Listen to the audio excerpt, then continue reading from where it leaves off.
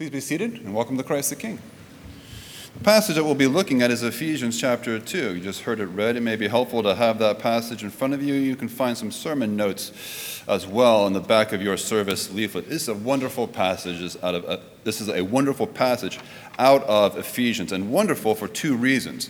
First, it's a great passage that summarizes what we're about to do, and that is a baptism. This passage is chock full of all the good words that you need to know.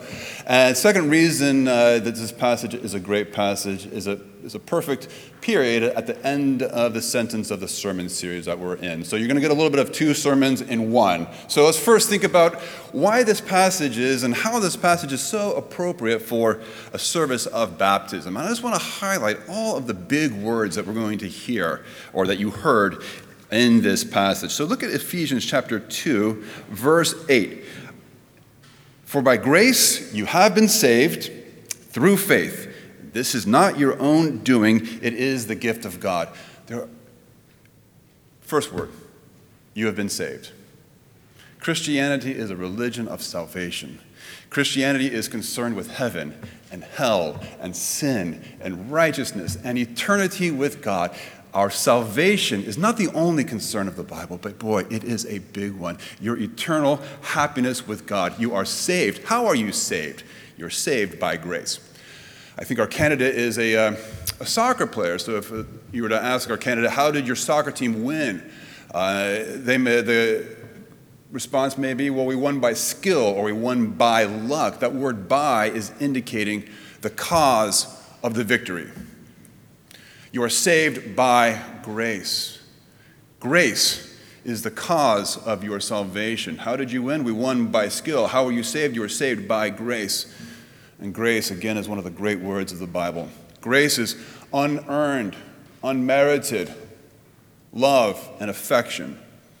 The closest you and I are ever going to get to grace this side of eternity is a mother's care for an infant child. An infant has nothing to offer, has done nothing, but that mother knows almost instinctively that they would give their life. And that's exactly what God has done for you. By grace, he gave his son, Jesus, so that you might be saved. How are you saved? By grace. How is that grace received? It is received through faith. You are saved by grace through faith. Through is simply describing how something travels. Water travels through a pipe. Electricity travels through wire. You go over the forest and over the hills and through the woods. It's important that we get this distinction right because we may think, boy, I need a lot of faith. There's nothing wrong with a lot of faith. A lot of faith is great, but you're not saved by your faith.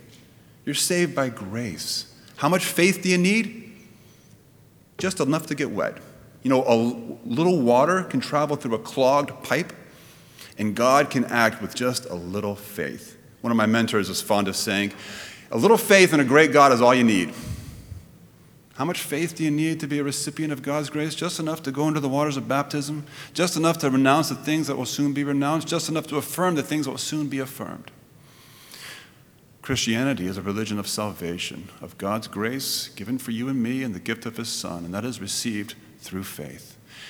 So that's a summary of baptism. That's some of the big words that you're going to hear in our service, and they're found right in our passage. And now we're going to transition, because over these past couple of weeks, we've thought about our service of worship. For the month of August, we've thought about how we come together as the people of God, because what we do here matters.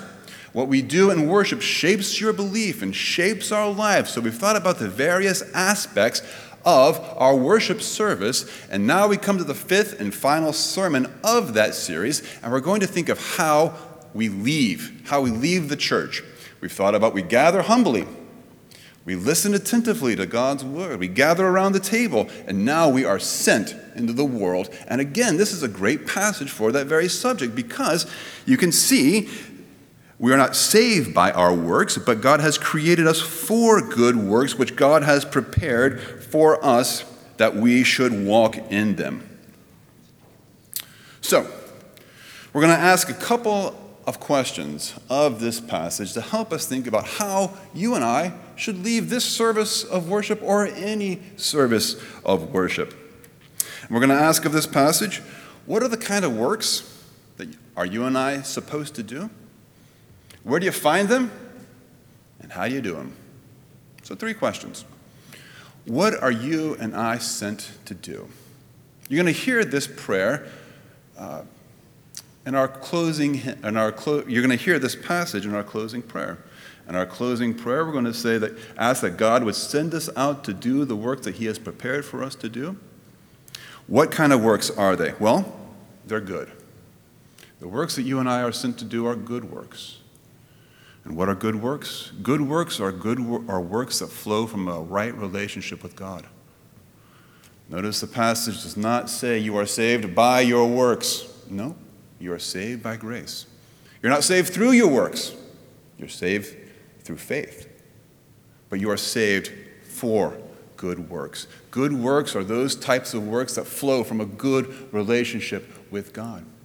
And further, good works are those types of works that reflect God's character. All throughout the Bible, we find that the people of God should, in some way, reflect the character of God. Very common theme throughout the Bible. Be holy, because I am holy, we find in Leviticus. Pick up your cross and follow me, Jesus says. Why? Because He picked up His cross. And so what a good work is a work that flows from a right relationship with God and in some way reflects God's character, His loving character, His justice, His care, His compassion, His courage, His fortitude, His strength, His care for the orphans, His consideration of the poor. Good works reflect His character. Simple. Let's go to our second question. Where do you find these good works? Are you just, because that's a pretty broad palette, right? God is compassionate, He is just, He is mercy. Are you just supposed to go out and look for compassionate, just, loving, kind things to do? It's not a bad idea, but our passage has a pretty interesting hint as where you find good works. And it says that God has prepared good works for you to walk in. It's kind of strange. What does it mean that God has prepared good works for you to walk in? Well, let me give you an example, a biblical example of God preparing a good work, and then a personal example of how God prepares good works. Okay? So a biblical example of God preparing a good work comes from the New Testament, the book of Acts. One of the big challenges for the early people of God was the church eventually broke out of its Jewish heritage, right? Jesus was Jewish, all the disciples were Jewish, and one of the defining characteristics of those people were kosher laws. Now, you'll note that most Christians don't follow kosher laws. Why is that? Well, eventually the kosher laws were lifted, and the church declared, hey, you can eat whatever you want. It was a big deal because it opened the doors for any and all to come into the church. So how did those kosher laws get repealed? Great question. The story is in Acts chapter 10, verse 11. The key actor is a disciple named Peter. Peter sees a vision from God. God says, hey, all animals are clean. He's sent to a Gentile's house who's eating all sorts of food and sees that God's grace has fallen on the Gentiles. He goes to the church and says, hey, guys, it looks like Gentiles can receive God's grace as well, regardless of what they eat. And the church council says, great, sounds good. And that's how it happened. However, the Bible includes this interesting detail. It tells us where Peter was staying when he received this vision. That, hey, all animals are clean. You can eat whatever you want. And it tells us 3 times. Peter was staying at a particular house with a man who had a particular occupation. Does anybody know? He was staying in the home of Simon, whose job was a tanner. Now, what's a tanner? A tanner is somebody who skins animals. And 3 times in this little short story, we're told, hey, Peter was staying at Simon's house, and Simon was a tanner. It says it again, go get Peter, who's staying at Simon, who happens to be a tanner. Hey, again, Why? Because Peter is hanging out with all these animals, dead animals, kosher animals, clean animals, unclean animals, split-hoofed animals, any type of animal. And it's while he's hanging out with all these, he's set up. God has prepared a good work for him to do. A biblical example, right? That is a good work prepared for us to do. Now, what about a personal example? Because this sort of stuff happens all the time. Personal example, about 4 years ago when there was so much turmoil in the Democratic Republic of Congo, I gathered with a group of pastors and I thought, boy, I would sure love for our church to do some good in that area.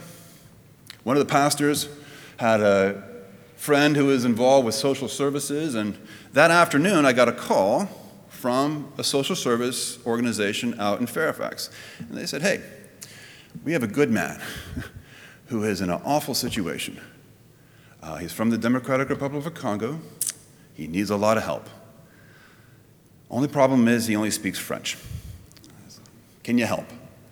And I said, likely no. I don't know anyone who speaks French. I don't know exactly what we could do. Fast forward about 1 or 2 hours, I'm having a conversation with a member of our church. And that member of the church, somehow it comes up, and this member of the church says, hey, I speak French. We weren't talking about this subject. And I said, really? You speak French? That's interesting. How did you learn to speak French? He said, well, my dad grew up in the Democratic Republic of Congo. And I thought, well. So I picked up the phone. I said, hey, I think we can help. The fancy theological word for this is called prevenient grace. And you can see it in our prayer book, or the opening prayer that we just prayed, another little providential occasion. Do you look at our prayer? It's printed in your service leaflet. It says, may God's grace go before us. God, go set me up for good works, prepared for me to do. Does that mean that every day you're going to have some sort of spider-tingly sense that, probably not. But I think the more you and I pray this type of prayer, of I'm open, I'm ready to do your will. May your grace go before me. So with this, all the turmoil in Afghan, and I know many of us are connected to the sad situation over there. Again, I've reached out and I've said, what can a church like ours do? I don't know. And I feel like that should be our attitude, our conversation with God. God, your hurting world, I'm ready to help. Send your grace before me. So that's where you find him. God sets you up for good works. Third and final point, how do you do them? Notice it says that God prepares good works. It doesn't say God does them. He may set you up, but you got to do it. Peter had, I'm sure there was a few people in that church council who thought, you know what, I really like kosher laws. I bet Peter had a little bit of a tussle. And point being that God may set you up for a good work, but boy, you still have to walk in them. This past Friday, I was at a commissioning service, a change of command. It's really one of the privileges of ministry in this area to be able to participate in these types of events, retirements and change of commands. And you've probably been to these as well, but there's a moment in the service, a military service, where I don't have the exact phrases, but one officer says, I relieve you of command. And the other officer says, I stand relieved. And with that, there's a change. Like the new officer has a new job. The new officer has a new responsibility, a new authority to get that job done. And I think we just need to recapture a little bit of that for our service of worship. Go. Go forth. Our closing psalm, go forth with joy. And it is joyful to walk in the good works that God has prepared for you. It is a great thing. At the end of a confirmation service, that's the one sacrament we're not going to celebrate this Sunday. But at the end of a confirmation service, the bishop is supposed to give you a slap on the cheek. He's supposed to pray for you. May God fill you with the Holy Spirit, and then pop. Why? What he's saying is, you're ready. Go. Get out into the world. You're not going to get a slap on the cheek at this service, but that's a little bit of how we should feel. We've gathered humbly. We've listened attentively to God's word. We've confessed as a body corporately. We've eaten deliberately the bread, the wine, the body and blood of Christ. And now it's time to go. It's time to go into the world for the good works that he has prepared for you to do. Amen.